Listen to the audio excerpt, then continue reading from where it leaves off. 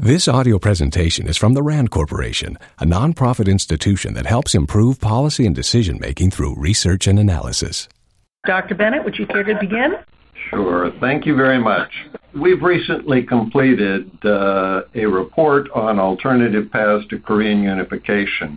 The subject of Korean unification, especially in Korea, is tremendously popular. It has a tremendous amount of literature that's been written about it. It's been something that the Koreas have pursued with interest for almost 70 years, and yet I would argue that there are several major problems with the existing literature, and these are part of what helped motivate the study in the first place. The first problem with the current literature is that it tends to focus on peaceful unification. That's not to argue that peaceful unification is impossible, though I will talk about that in a bit, but rather that alternative forms of unification through either conflict or a change in the North Korean government are also possible and need more attention. My second concern is usually once people start talking about Korean unification, they assume that once the process begins, it will go smoothly, there will be no major challenges. Given the differences between the two Koreas, I think that's relatively questionable. If, for example, there is some form of military action that goes on for either the South to take control of the North or vice versa, it is likely that an insurgency will develop and that other difficulties will develop as a result. My third concern is that there's almost no consideration of North Korea-led unification, where the North actually is in control of the unification process. While this may seem to be unlikely and improbable, the reality is that this seems to be what Kim Jong-un is interested in. In Kim's New Year's Day address, which is his State of the Union address for 2018, he talks about unification a dozen times. And he's not talking about South Korea-led unification. He's talking about North Korea-led unification. And so as several of the alternative paths that I consider, I look at cases where North Korea could actually lead the unification process. Now, in this introduction, I've identified three contexts for unification: war, a change in the North Korean regime, and a peaceful unification. I am assuming that a peaceful unification means no change in the North Korean government, that Kim Jong-un still is the leader of North Korea, still is in control of the government, and therefore the peaceful unification is negotiated directly with him. If instead there is a regime change, that fits in my regime change category. Among those three contexts, I identify 9 paths that are possible, and I also identify 7 challenges to unification, the most important of which, of course, are North Korean weapons of mass destruction and potential Chinese intervention. If you look at the warfare cases as a starting point, I don't look at these in terms of a detailed scenario. I rather say if a war occurs, either the North will win and take over the unified country, the South will win and take over the unified country, or neither side will be in a position to do that, in which case it's not a unification and it's beyond the scope of this activity. So with those two cases, looking at a war, we have to recognize that North Korean weapons of mass destruction and their nuclear weapons in particular totally change the potential for a war leading to a stable unification. North Korea with a single nuclear weapon dropped on Seoul could kill or seriously injure 500,000 people, even with the smaller nuclear weapons that it was testing before its most recent test.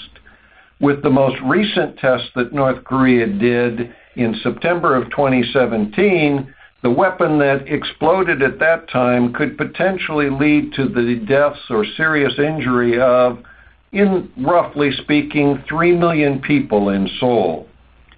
That kind of damage is very difficult to recover from. And that's only one of the North Korean weapons, which are estimated to be somewhere between 15 to 20 by many North Korean experts, but reportedly the intelligence community talks about 30 to 60. Any of those numbers could lead to just substantial damage that would completely change the nature of the society. So while I look at the warfare paths, my conclusion with them is they're not attractive. That's not something we want to pursue. We really prefer to avoid them. The second context, which I'll talk about, is the peaceful paths. Now, this is clearly the path that South Korean President Moon is trying to pursue now. Again, I'm less concerned with the details of the path and more concerned with who comes out to be in control. So I consider a case where North Korea is actually in control after the peaceful unification, where South Korea is, or where there is some degree of shared control. Among those cases, I would have to argue that South Korea is totally unwilling to accept a peaceful unification under North Korean control. Every time I mention that to my South Korean colleagues, they laugh me off and say that will never happen. Similarly, South Korean control, which is usually what we think of when we think of a peaceful unification, is something that would be totally unacceptable to Kim Jong-un. As the leader of North Korea, he knows that if South Korea is in control of the unification, it's a disaster for him and his family and his control. So that's unlikely. Well, what about a shared control situation with a peaceful unification? Well, the first question you have to ask is, who's going to be compromising? For example, will Kim Jong-un compromise and allow North Korea to totally open up to outside information the way that South Korea is, so that your unified society is clearly unified? The problem is Kim is never going to do that. That would too much jeopardize any remaining influence and control he has. Similarly, you could ask, well, maybe then South Korea needs to give up their free access to information. Shut them off, all of the South Koreans, from the internet. Make it like North Korea, where they are totally controlled and managed. That's not going to work in South Korea. So coming up with an end state, even from a balanced unification, even on the simple issue of information, it's hard to see where you get there. I therefore consider regime change cases. That's my third context. A regime change case, the historical one we think about is there's a collapse of the Kim family regime, probably due to internal actions. Kim then is gone, and chaos starts developing in the country. So South Korea goes into the north with military force to try to stabilize it, bringing along U.S. forces. The problem in that scenario is many North Korean military people would likely oppose that South Korean action, and we could return to a war-like condition, where if even only a few nuclear weapons go off in South Korea, it could be a disaster. The alternative is trying to act quickly when Kim Jong-un would likely be replaced by some member of his senior elites. The good news is most of these people today probably ought to be called capitalists. Beginning during the famine in the 1990s, the North Korean elites recognized that they could go out and do business and gain more control on their own lives. And that's what many of them have done. So many of the senior leaders in North Korea are very much involved in the markets, making money, living a better life. That means that if you have someone from that group who takes over the leadership in North Korea, he's someone that the South Korean president and authorities can negotiate with.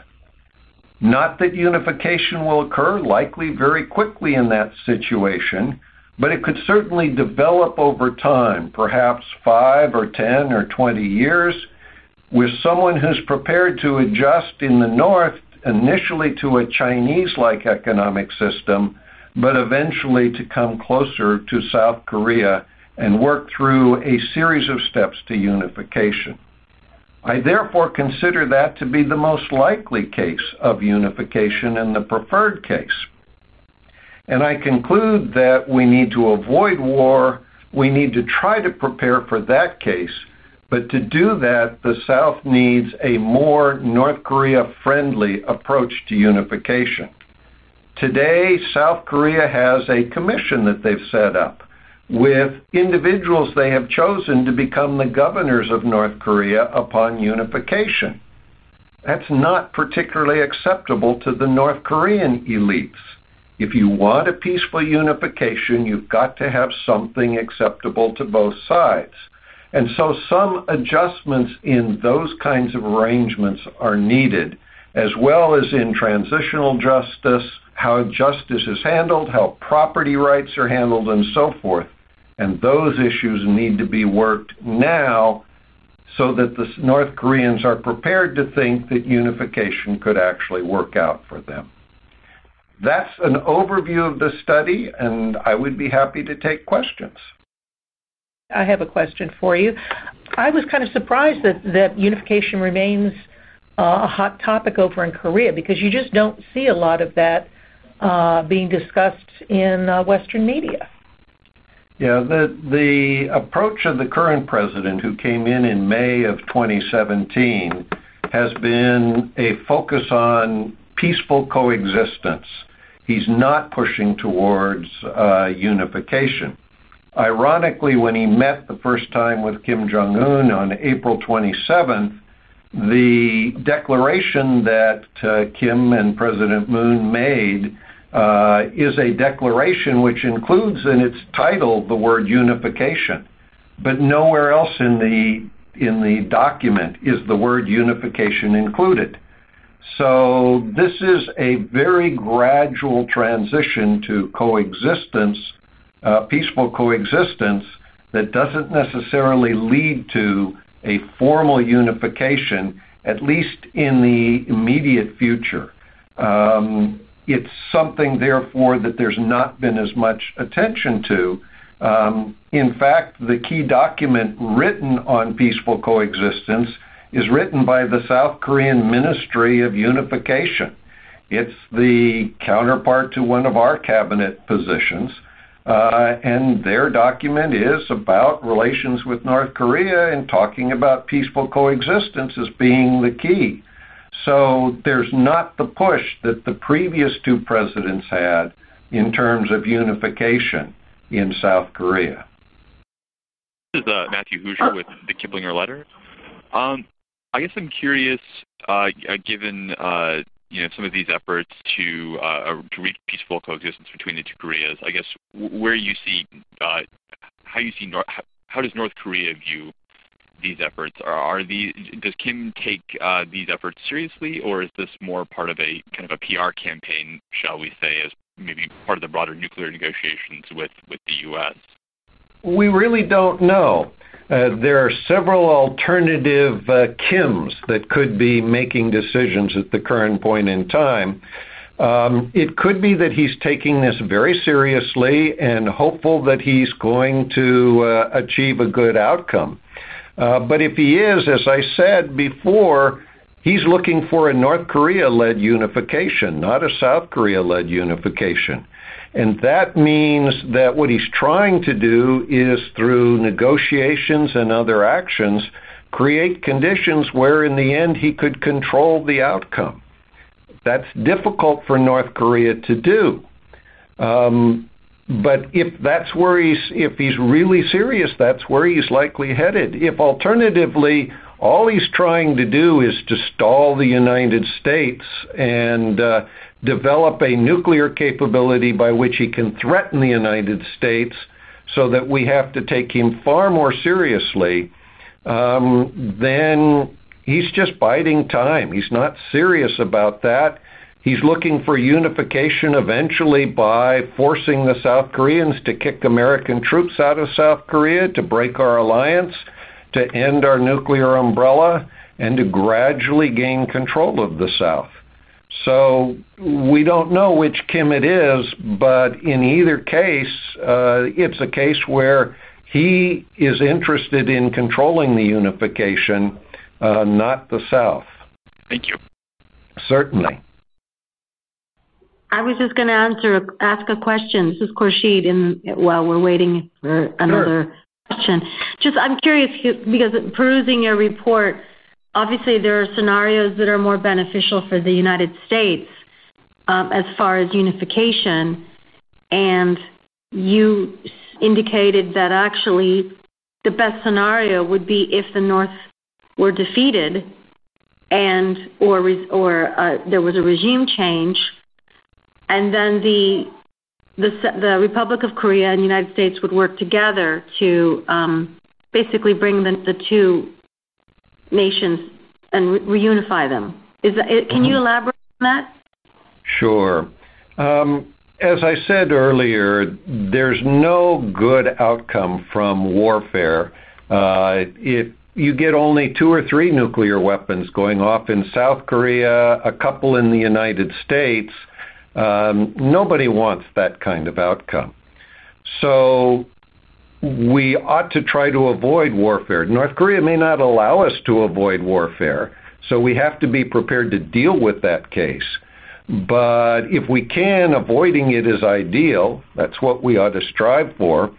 And if we avoid warfare, the best case is one where Kim Jong-un goes away.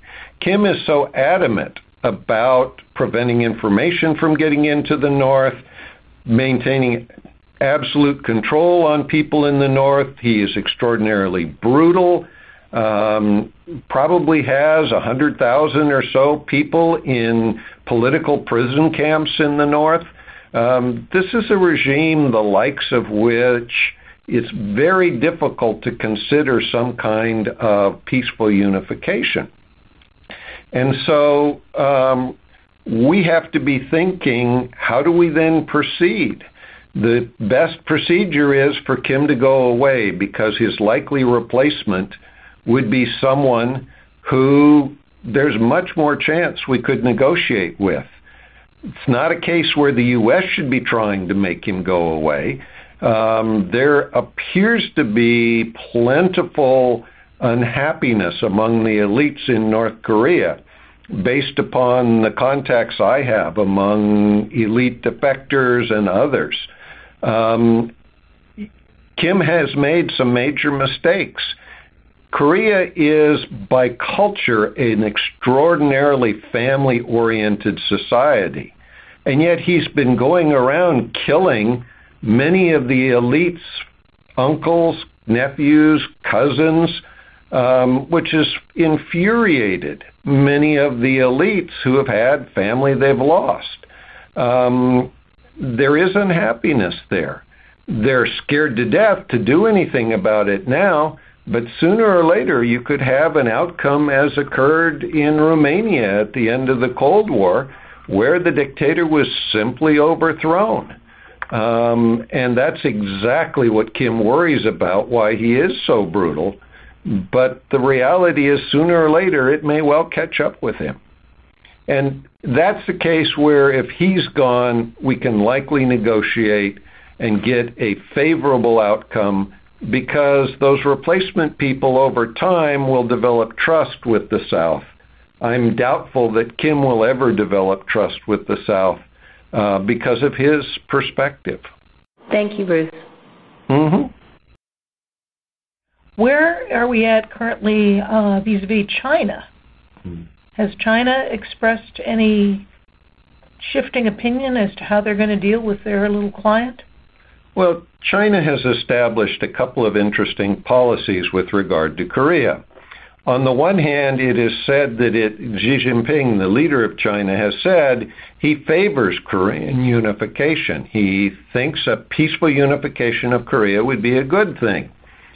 On the other hand, he said if there is conflict in Korea and North Korea starts it, he has no role in helping North Korea get itself out of such a quandary. But if it's the U.S. that starts it, then he would still support North Korea. So we face a challenge with regard to potential Chinese intervention. The Chinese could intervene if there were a bloody nose strike, for example. Seems to be what they're saying. It's a possibility. Alternatively, if the regime collapses, the Chinese could also intervene, worried about a flood of refugees into China.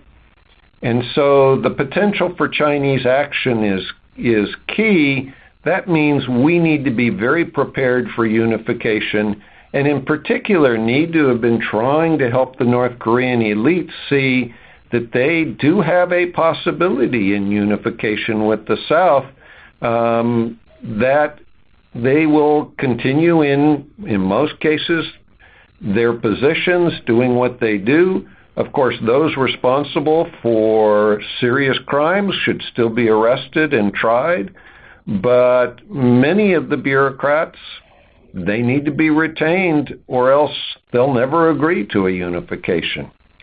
So that's the kind of situation that we face. Bruce, I have another question that's a little bit off the cuff. Sure. Kim Jong-un's sister seems to play some type of role, and as we saw her present at the Olympics. What is her role? Does she actually have a certifiable role or future in the political sphere, or is it more of a show of family unity? She does clearly play a role within the regime. The senior defectors who I talk with say that she is one of three major advisors to Kim Jong-un. She seems to have a sense for South Korean culture and society to some extent, and therefore able to advise him. But if Kim is suddenly gone, it's less likely that she is a player for taking his place. Korean culture, from all the Koreans I talk to, isn't quite ready in North Korea for that kind of transition. And so it's usually anticipated that if Kim Jong-un is gone, his oldest child is probably only 10 to 12, young, would not be in a position to take power himself, might take it under control of somebody else, but it's likely not to be a Kim family member who really controls any transition. Thank you, Bruce. Mm-hmm. What exactly would be the advantages to South Korea of unification? I mean, the North, the population, a lot of them are starving. They're not as technologically advanced as the South. What would be gained? Yeah. The gain is in part cultural. The Korean people tend to have a feeling that they should be unified, that they are one people. And so culturally, they feel like that's an important thing to do. President Park, the previous president of South Korea, also argued that unification would be a bonanza for the Koreas. In part, that's because it is believed that North Korea has something in the ballpark of $6 trillion of mineral wealth. That's a lot of wealth. The North is not able to do much about it because they don't have the resources to extract that mineral wealth, but that would be very valuable. President Park was also interested in just the labor force of North Korea. Very serious people, quite prepared to work hard and to be productive, and at a lower wage level, at least initially, than the South, though that has its complications in terms of culturally treating them as being second-class laborers. So there are some challenges in making all of that work, but there's the economics that appears attractive and so forth. The difficulty you would face, though, in making all of that happen is, as soon as a unification occurred without warfare, many North Koreans are probably going to make their way towards the demilitarized zone, planning to cross into South Korea to get really good jobs that they aren't going to be able to get in North Korea. That flood of people would potentially undermine the South Korean labor unions. They would be furious that they could come in and underbid their salaries. That's something that would cause real problems in the South. Plus, there's not housing for those people. Healthcare would be an issue and so forth.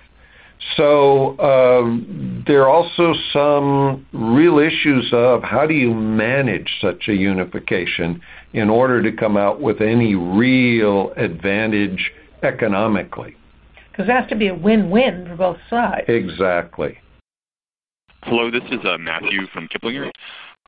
I guess just as my last question, I wanted to quick ask maybe some of the best historical analogies that we can use to think about this particular issue, both in terms of the future of the Kim family being in charge of North Korea and the issue of reunification more generally. You mentioned Romania. Obviously, Germany is the most recent example of a split country reunifying. Maybe could you talk through some of the past examples you've used to think through this issue?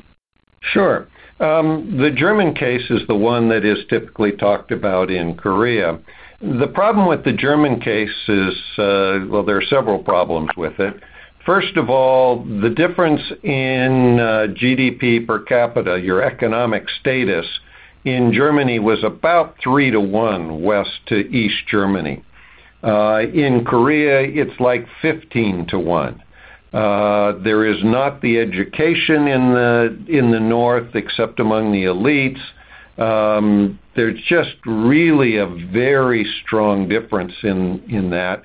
And the people in East Germany wanted German unification. They thought this was going to be really good for them. It's not so clear that that's the feeling in Korea. Especially among the elites, they're pretty sure that they're going to be thrown in prison and that it's going to be a disaster for them. So, and that's what the regime tells them. So the German case gives us a lot of issues that we need to focus on. The Germans did apparently use a fair amount of amnesty in dealing with people from East Germany. That helped make things smoother, but they had real difficulties with property rights. They failed to come up with a good way of dealing with property because, of course, in East Germany, as in North Korea, property was owned by the state. So how do you decide who it goes to in a free society? And 20 years later, there were still major court cases going on in Germany to try to settle property rights. Well, if you don't own clearly property, you're debating it in the courts, nothing's being done to maintain that property more than likely. That's really disastrous for society. So there are some good examples and some challenges in the German case. The other major challenge in the German case that's different, the German military was the East German military was much smaller than the West German military, about 2 to 3 to 1 in terms of favoring the West Germans.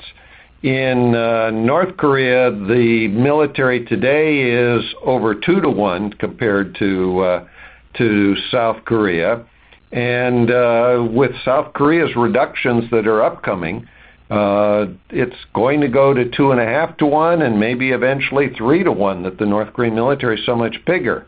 That produces a whole lot of people who, if they're not satisfied, could become rebels after unification. The case the North Koreans like is the Vietnam case. They love the idea of North Korea taking over South Korea just like North Vietnam took over South Vietnam, And in 20 years, the Americans are doing lots of business with them, and they're getting wealthy, and it's really going great. So that's the case you'll hear among North Korean regime members. The Romania case, as I said, is a case of a leader who went too far and was overthrown. That's what Kim worries about. And you have other cases like that in transitions. So it's really tricky to come up with an acceptable case for Kim Jong-un. Almost impossible for him to find a good way to get where he wants to go. I want to hear some more about the comparisons of the two militaries. Now, you said the North Korean military is, of course, so much bigger. But in terms of technology, in terms of training, doesn't the South have more of an advantage? Well, and the answer to that question is yes and no. Part of the problem the South Korean military has is it has a very low military budget. They're running ballpark about $40 billion this year for their military budget. That's about 7% of the U.S. military budget today for a military force which is roughly half the size of the U.S. military. So in many cases, they bought some more capable systems. Certainly, compared to North Korea, they have higher technologies, but not as many as you might think. And in many cases, they just don't have a lot of the basics. Not a lot of machine guns, for example, down with their infantry forces. They just don't rival the way the North Koreans provide weapons for their people at that kind of level. So there are differences there in training. The training, of course, of the South Koreans tends to be pretty good. They have a lot of independence, which the U.S. military thinks that, our sergeants and lieutenants should be able to take the initiative and do what the commander wants them to. The North does not have that kind of system. They're going to be much more dependent on getting orders from above, and that means if you get disconnected communications-wise, hard to tell what's going to happen. So there are challenges for the North in that regard. But then when you add in the North Korean weapons of mass destruction, things become very worrisome.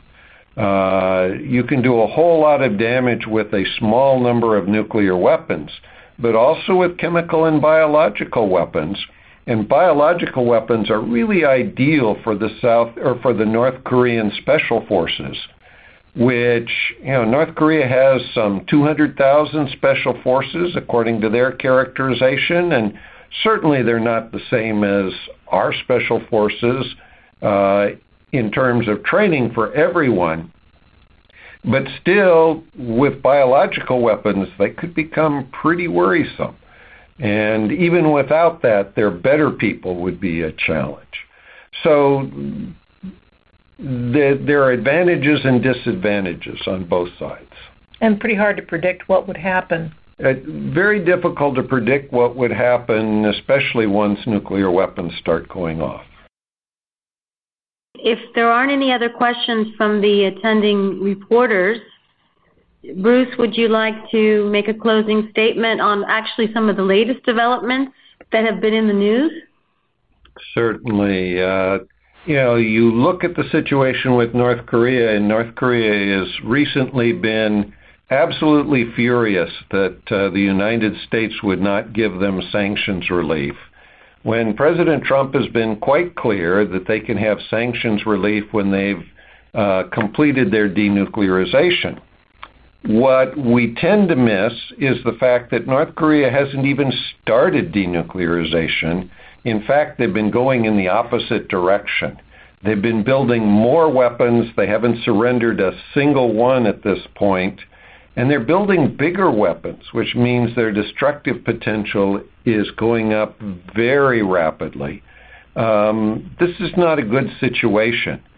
So while China and Russia appear to think that sanctions ought to be relieved because Kim is talking nicely, Actions speak louder than words, and Kim hasn't chosen to take even the basics of actions to begin denuclearization. One measures nuclearization usually in terms of the number of nuclear weapons a country has.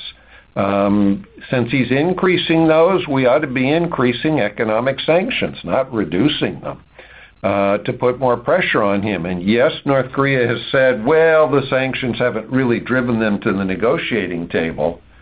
But if that's true, why is Kim complaining so seriously about how he needs to have sanctions relief? So I think the observables suggest sanctions are having an effect. We need to keep them in place and turn them up until at least he freezes his nuclear forces, which he could do by stopping production and allowing us to monitor them. At first, he doesn't have to destroy any facilities, but he does have to allow them to be monitored. And then he's got to start giving up nuclear weapons. That's a complicated process in order to avoid any dangers with them, but it's something which we have allies that could help with, and something we ought to be doing. This presentation is provided as a public service by the RAND Corporation. Visit www.rand.org to learn more about these issues and to explore RAND's free online library of more than 10,000 policy reports and commentaries.